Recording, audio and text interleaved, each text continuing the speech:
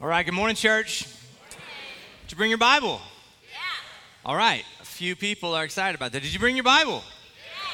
We're going to be in Deuteronomy 6, actually, for the next 2 weeks. I promise we're not going backwards to the sermon series we just got out from Deuteronomy, but this is a famous passage on God's plan for the family. Before we do that, I'd love to pray. It's an honor to pray for other pastors, other churches, sometimes Baptist churches, sometimes not Baptist churches, when I'm standing to preach. This week, I would just covet the prayers of my new church family for our old church family.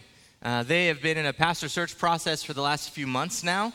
They have an interim pastor. His name is Chris Lethgo, but they have started receiving resumes and applications for the month. And so just pray for wisdom as they see God's face there. Pray for God's provision.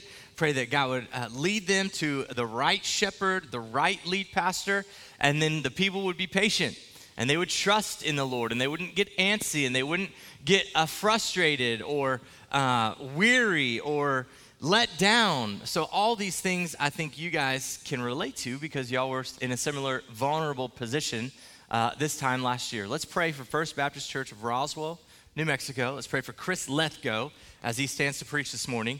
And then we will open up to Deuteronomy 6, yeah? All right, this is kind of call and answer. You can respond. If you wanted to, you could raise your hand and ask a question in the middle of the sermon, okay? We can talk to each other. This is not me lecturing you. This is us opening God's word together and learning it. So if I say something like, yeah, you're going to say yeah or amen or yeah. Come on, let's do that. Let's pray for FBC Roswell, yeah? Oh, let's do it. Let's pray, and then we'll be in Deuteronomy 6. Lord, I thank you even for a smile. There's joy in your presence. We praise you for that. We have sung of your faithfulness, your goodness, that you keep your promises. We relish in this good news of the gospel, that even though we were dead in sin, we can be alive in Christ. We saw that in baptism. There are so many things to celebrate this morning as we lift up your name. I just ask that you would help us to do that. And we pray for First Baptist Roswell, New Mexico. We pray for Pastor Chris as he opens the word this morning to the book of Numbers. God would, the church there, continue to walk by faith, trusting you every step of the way, even in transition and even in vulnerable spot. Would they know, Lord, that you are sovereign, that you are not surprised? Would they be hopeful? And would they continue to be kingdom people on mission, bearing fruit, even in a time of weakness or a time of transition? I thank you for Pastor Jacob and Pastor Nathan that are there and steadfast and carrying the baton forward. Lord, I just pray that you would bless their leadership as well. But that church, would they find their hope in you in the days ahead? And for every individual in the pastor search community, give them your wisdom, God. For us now, as we open to Deuteronomy 6, we want to be hearers and doers of your word. And we need your help. I need your help to be a faithful messenger, but we need your help not to just hear these things and walk out unchanged, but to hear them and let them sink deep into our soul, let them take root and spring up to bear fruit and say, how would you, Lord, change us according to your word by the things that you teach us this morning? So we ask for your help. We're dependent. We are in need of you to move. Holy Spirit, give us eyes to see and ears to hear. We pray in Jesus' name. Amen.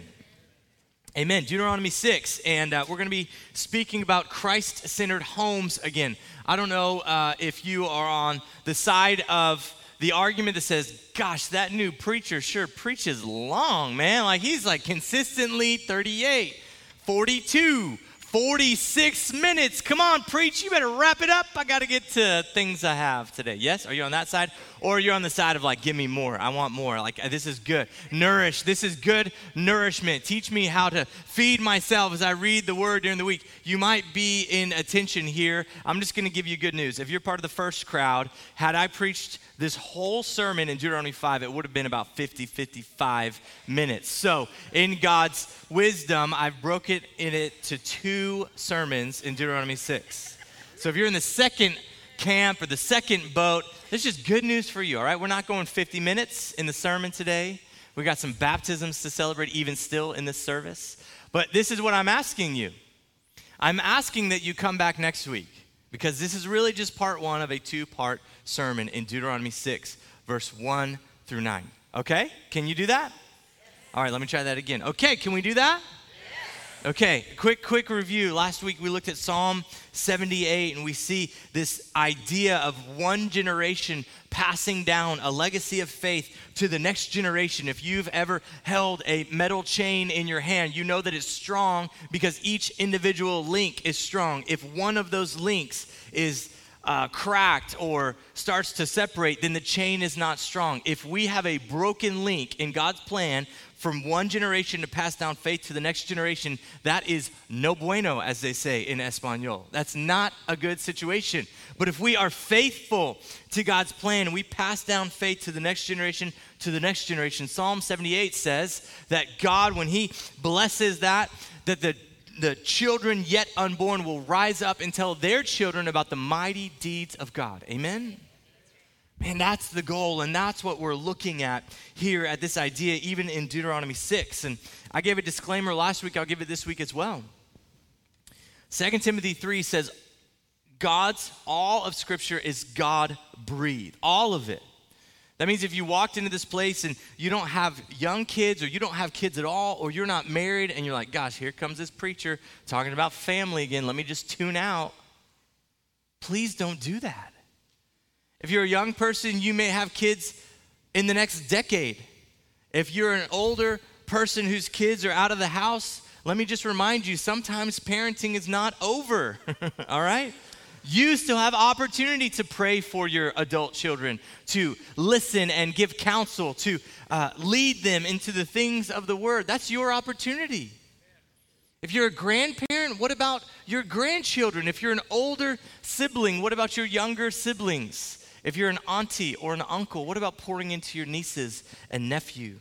Get a vision for family here.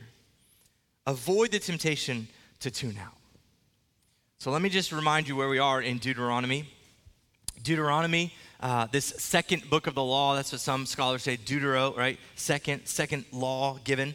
Moses has been told he's not going into the promised land, the land flowing with milk and honey. And so you can just imagine Moses standing on the banks of the Jordan River, 40 years of wandering, okay?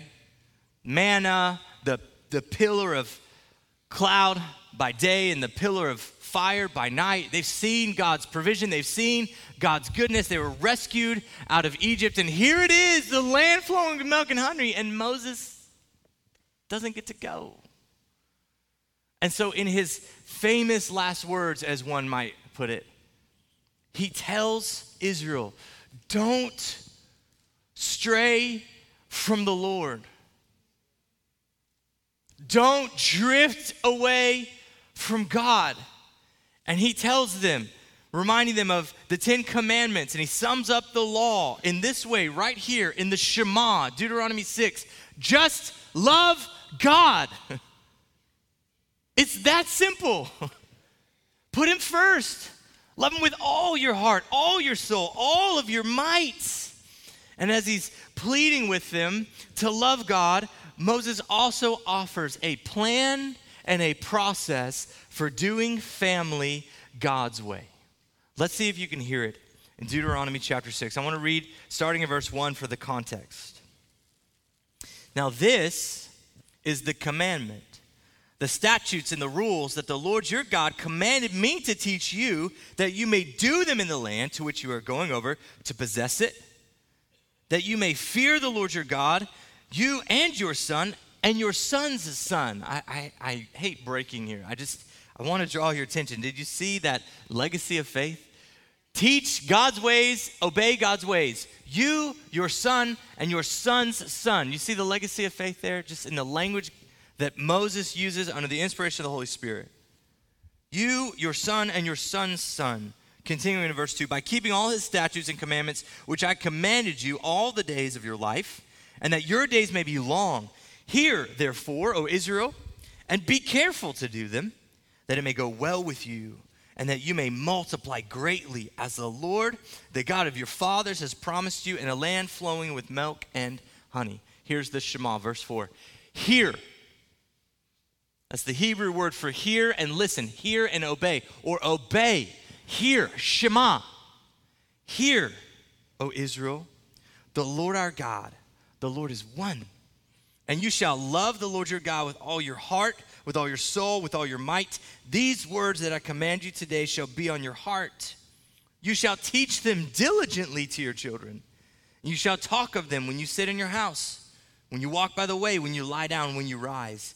You shall bind them as a sign on your hand, and they shall be as frontlets between your eyes. You shall write them on the doorpost of your house and on your gates. Now, last week I asked the congregation, how many of you are familiar with that term, Shema? If you grew up in a Jewish home, you should be very familiar with it, and very few hands went up. And so I told you, I'm going to show you a video. This is a video, you can find them on YouTube, The Bible Project. Very helpful videos, all over the internet. Just Google The Bible Project, any book of the Bible, Genesis to Revelation, themes like this. It's 3 minutes on the Shema, and after you watch it, and after you hear a sermon like this, if someone asks you, what's the Shema? You should be able to have a really good answer, all right? Check it out right here. For thousands of years, every morning and evening, Jewish people have prayed these well-known words as a way of expressing their devotion to God. They're called the Shema. Hear, O Israel, the Lord is our God, the Lord is one. And as for you, you shall love the Lord your God with all of your heart, with all of your soul, and with all of your strength.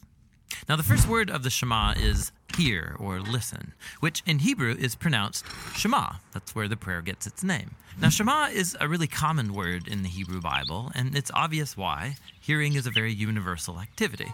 It's usually connected with the ear, as in Proverbs chapter 20, ears that shema and eyes that see, the Lord has made them both. Now that seems basic enough, but if you look at the other ways that Hebrew authors can use the word Shema, they use it to mean more than just let sound waves enter your ear. In Hebrew, Shema can also mean pay attention to or focus on. So when Leah, who wasn't loved by her husband Jacob, she has a son, and she names him Simon, or in Hebrew, Shim'on, because she says, the Lord has sham'ad, that I am unloved. So Shema means to hear and to pay attention to, and even more. It can also mean responding to what you hear. This is why so many of the cries for help in the book of Psalms begin with a call that God listen.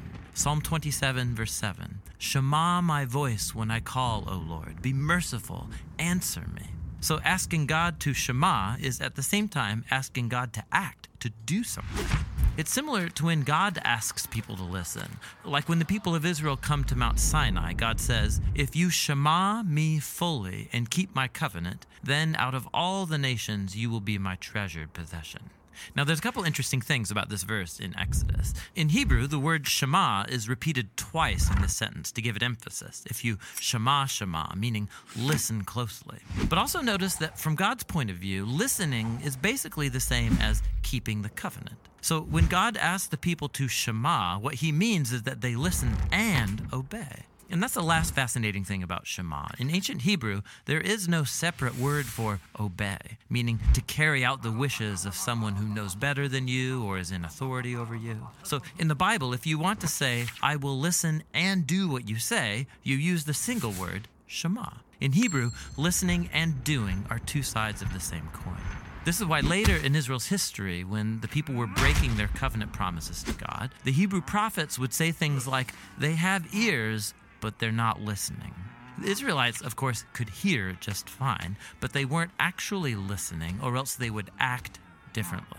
And so in the end, listening in the Bible is about giving respect to the one speaking to you and doing what they say. Real listening takes effort and action, and that's the Hebrew word Shema. Okay, so now you got it, right?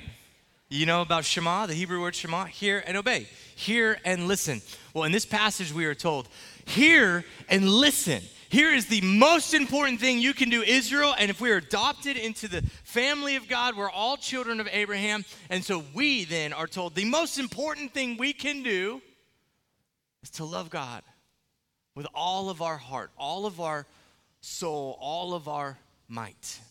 How does that apply to the family? Well, I want to show you just two things this morning. See the plan and practice the process. see the plan, and practice the process. Let's start with this first idea. See the plan. Look at verse 1 through 3, and I already drew your attention to that. One generation passing down faith to the next generation. Obey these commands, teach these commands. You and your son and your son's son. There is a legacy of faith being passed down, right? I said no broken links in the chain from one generation to the next. And hear this, God's mission to the ends of the earth, even what Jesus told us in Matthew 28, right? That we should make disciples, baptize all nations, teach them to obey to the ends of the earth. It always starts with your family. Starts with your family. God's mission carries to the ends of the earth. Listen to what one scholar who writes on family says. The purpose of parenting and grandparenting is to impress the hearts of our children with the love of God. Loving and knowing God is the purpose of life, and you are to lead them in it. This illustration may hit home for some people. I've been very honest and vulnerable about genetic disease in my own family. I don't say this lightly. I say this because I know from firsthand experience the pain of passing down, or the potential of passing down, a genetic illness. But just roll with me here. Imagine if you knew that there was a terminal illness in your DNA, be it a brain disease, be it a heart disease, be it a genetic component for cancer, and you knew you carried this. And you knew that if you had kids, you have the chance to pass that on to your kids. Now, some people know exactly what I'm talking about. My sister, for one, who made the commitment never to have kids so that she wouldn't pass on her brain disease. Some people know exactly what I'm talking about here.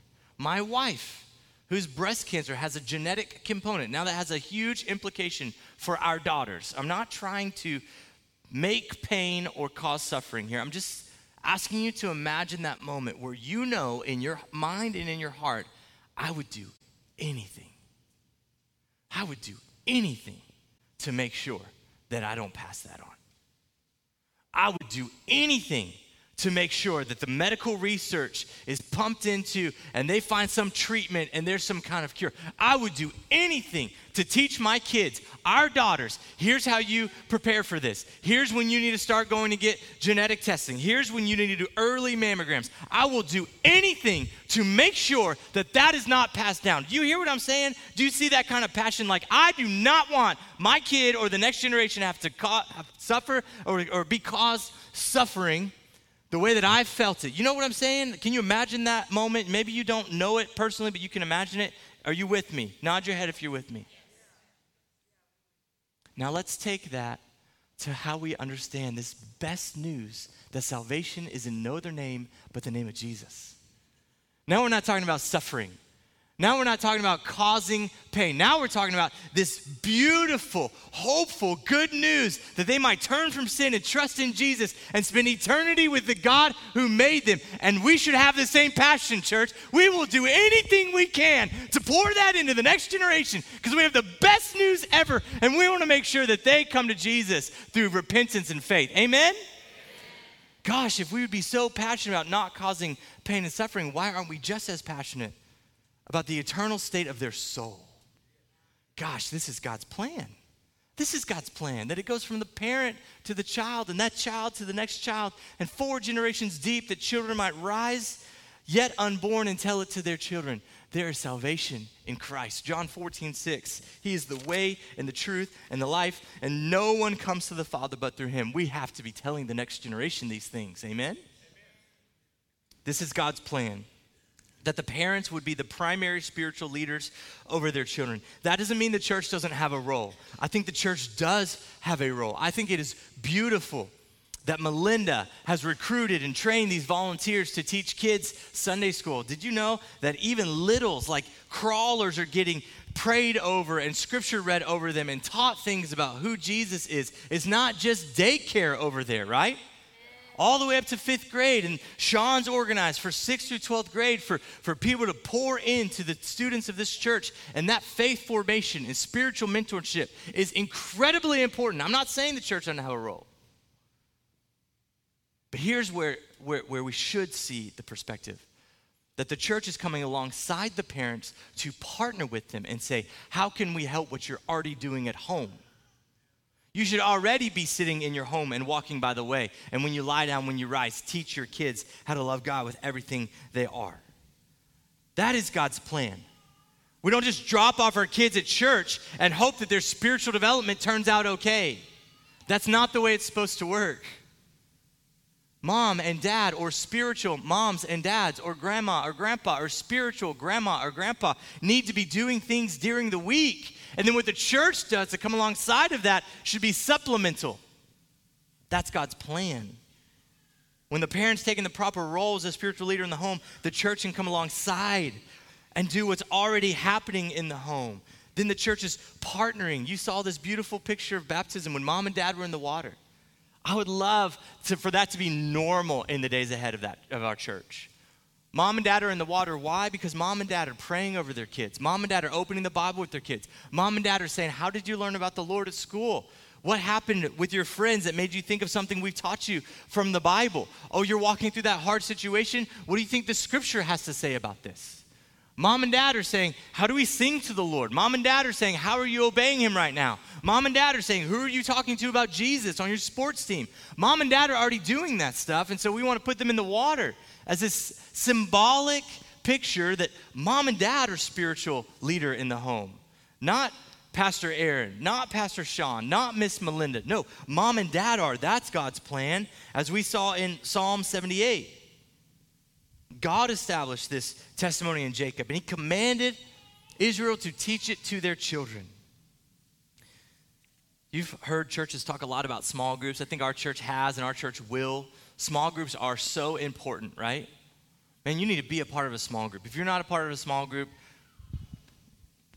there's a whole board back there in the hallway. All the ways you can get plugged into one on a Sunday morning or during the week. Small groups are where it's at. Life on life, relationship. We can bear one another's burdens better through a small group. We can pray for each other better. We can walk through life better. We can hold each other accountable. We can sharpen one another. We can spur one another on better through small groups, right? You've probably heard all this. It's about fellowship. It's about connection, honesty, confession of sin, encouragement, prayer, support. Did you know God's plan for small groups is more true in your family unit inside your home? If you have kids in the home, all that same stuff should be happening. Fellowship, honesty, confession of sin, forgiveness, grace, prayer support, spurring one another on, encouragement, striving together. Hey, you don't do this alone. We do this together. Let me put my arm around you and let's pursue the Lord together. That's God's original small group. And right here in Deuteronomy 6, we see God's heart, his plan for the family. It's not the only place we see it. Psalm 78 I told you about. Psalm 127 we're going to read at the end of this service. The book of Proverbs, you know that is a dad and mom saying to their son, don't walk in foolishness, walk in the way of wisdom. And let me tell you, the way of wisdom is only found in the God who made it all. Ephesians 6, we get instruction for the home, instruction for the family.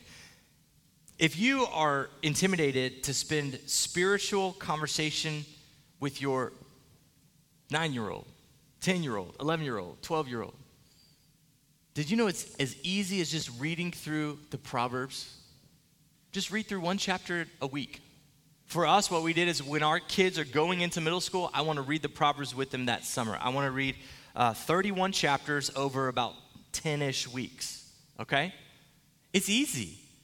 Now, I have to be disciplined. It takes commitment. It takes sacrifice. It takes planning and some intentionality.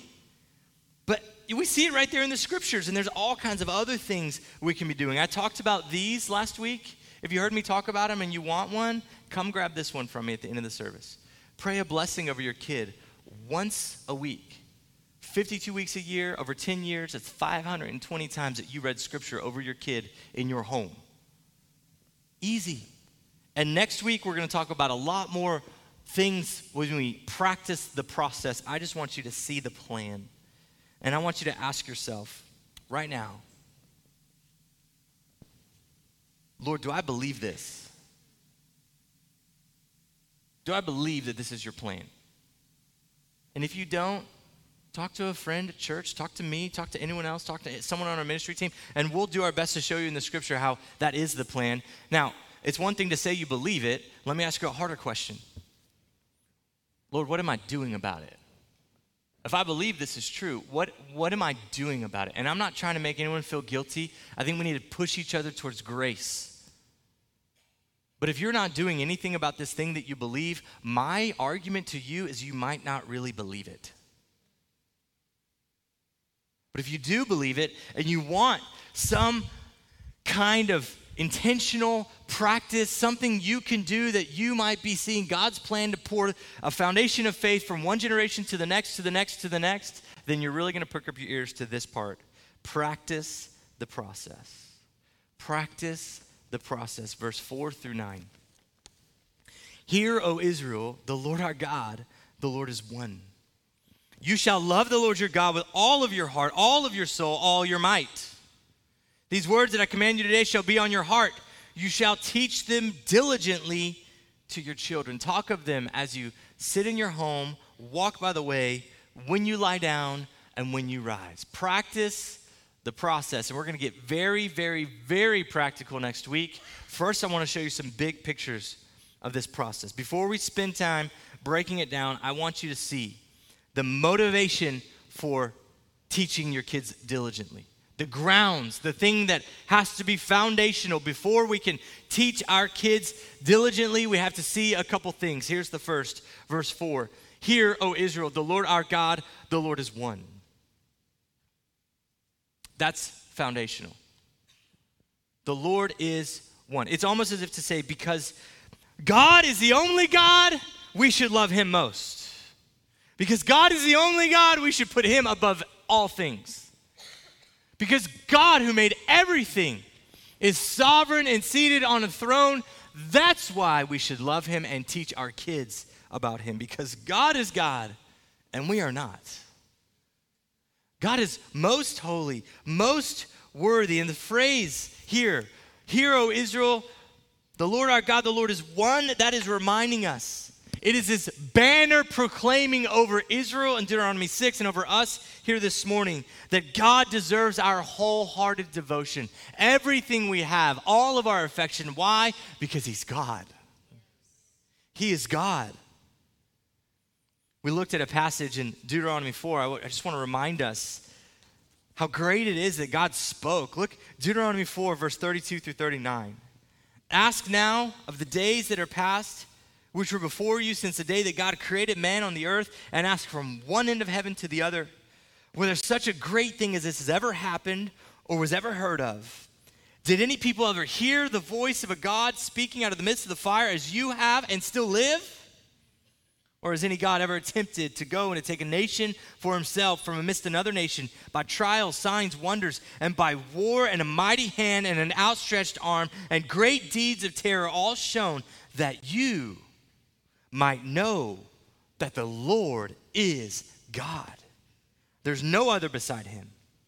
Out of heaven he let you hear his voice, that he might discipline you. And on earth he let you see his great fire, and you heard his words out of the midst of the fire. And because he loved your fathers and chose their offspring after them, and brought you out of Egypt with his own presence and by his great power, driving out before you nations greater and mightier than you, to bring you in and to give you their land for an inheritance, as it is today. Know therefore today, and lay it to your heart, that the Lord is God in heaven.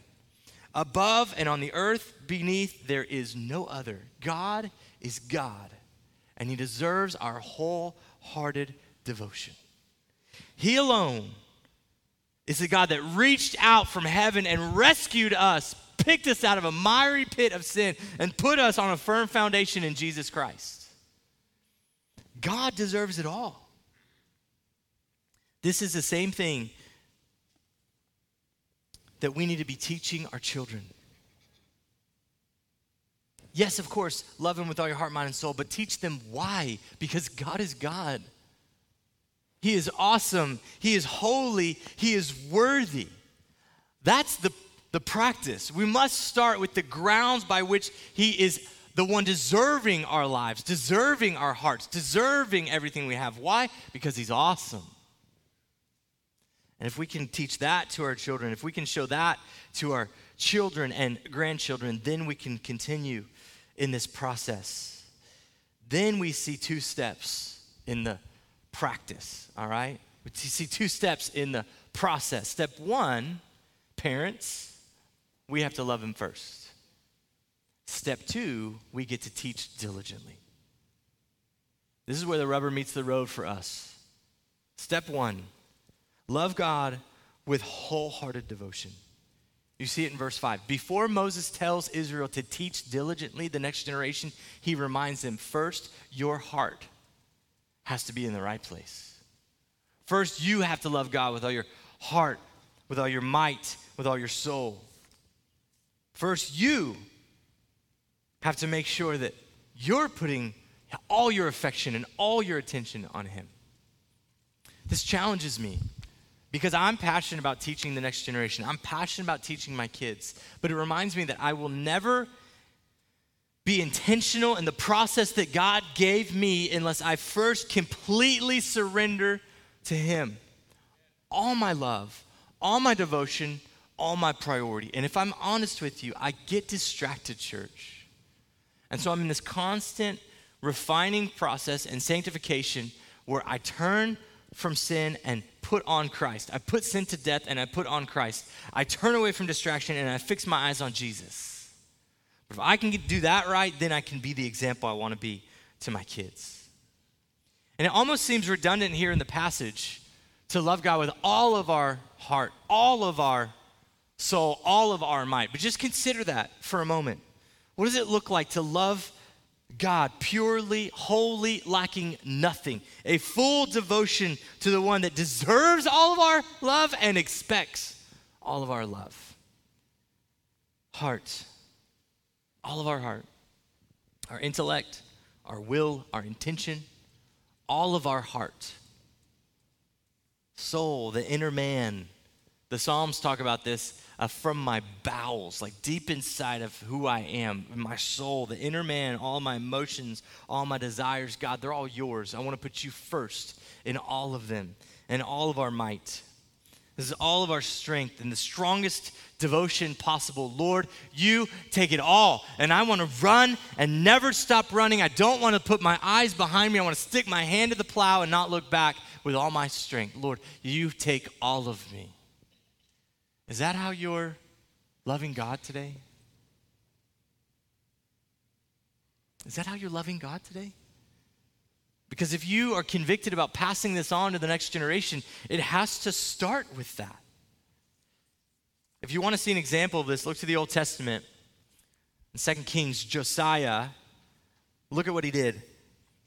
Josiah, 2 Kings chapter 23. Before him there was no king like him who turned to the Lord with all of his heart, all of his soul, all of his might, according to the law of Moses.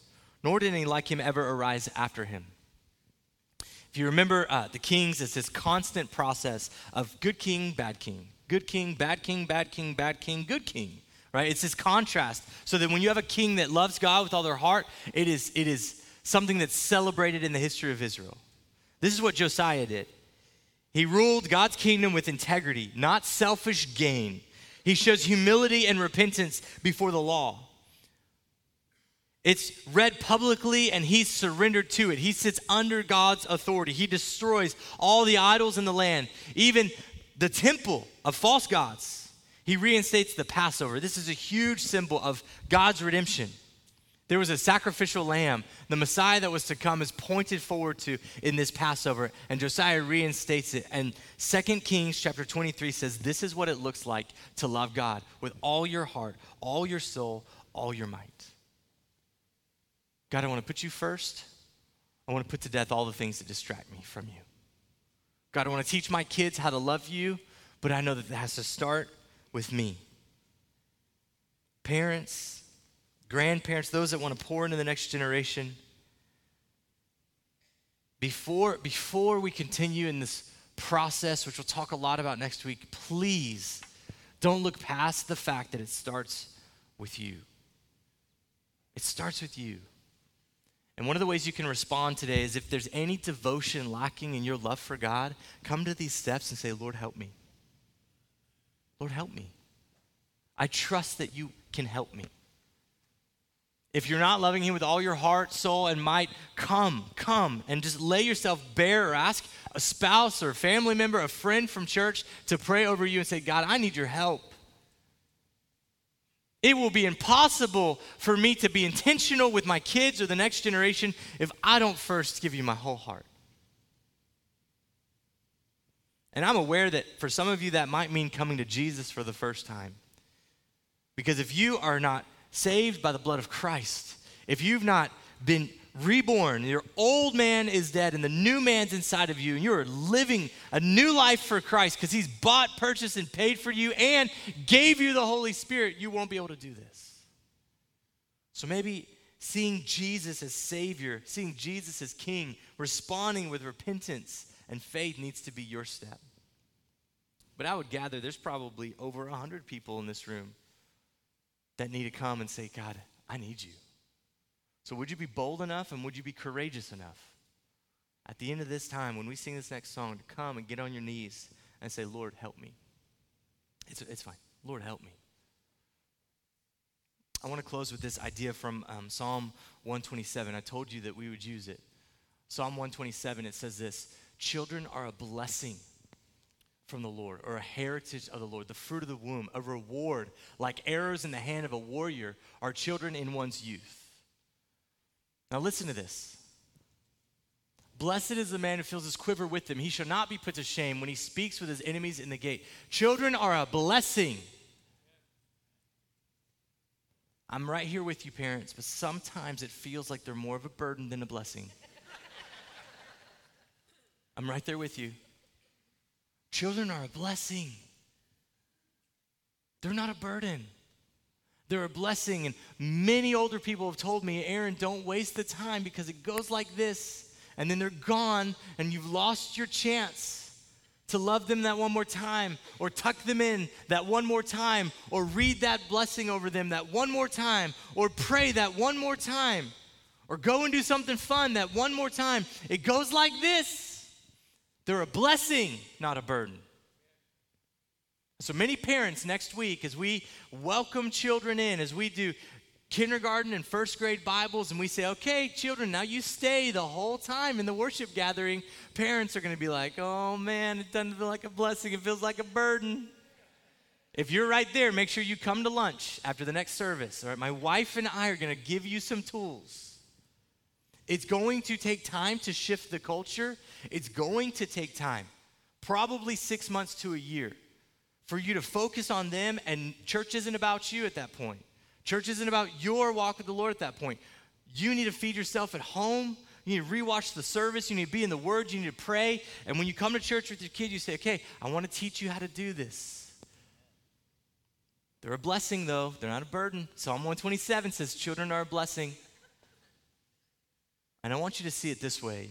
I heard a story of a man that volunteers at the pregnancy center here, True Choice Women's Pregnancy Center. He visited our church last week. I heard this story.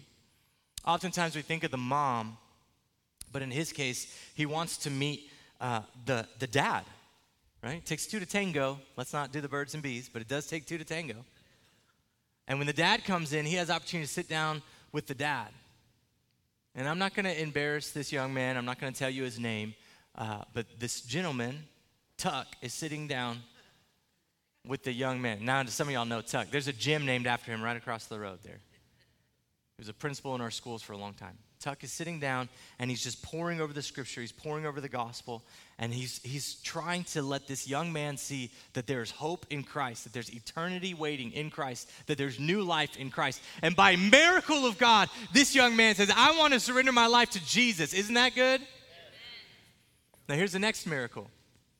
Now this young man says, I don't think we can give up this baby. I don't know how we're going to do it. We're not married. We don't have the funds. We don't have the training. But we're not going to abort this baby.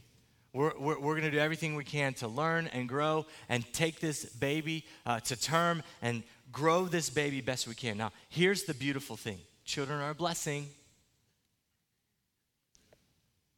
This young child growing in the womb of its mom not only has a chance for life, praise God for that, But now that the dad is a Christian, now this young baby has a chance for eternal life. Because God's plan here in Deuteronomy 6 is by God's grace and some miracle, God opened his eyes and opened his ears to hear, I need a Savior, and his name is Jesus, and he died on the cross and paid for sin. Now Tuck is going to mentor and disciple this young man, and God willing, this young man is going to catch a vision for his family, and that young man is not going to keep salvation to himself. As he's raising this little baby, he's going to pour that into this little baby, and by a miracle, that baby would give their life to Jesus, and the next generation, and the next generation, and the next generation. It goes from a baby that wouldn't even have a chance to live to now a baby that has a chance to be a link in the chain of passing down faith from one generation to the next. Isn't that good, church?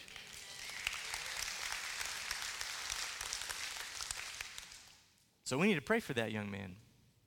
But we also need to pray for the families in this church. So as we come to a close, if you're one of those people that says, I could love God with a little more devotion, come to these steps. If you know someone you want to pray for, a young family, an adult child of yours, a grandchild of yours, come to these steps. Pray in total surrender, saying, God, we are asking you to do big things. Because every time the word is opened, every time there is a response to be had. We don't just walk away unchanged. We should walk away different.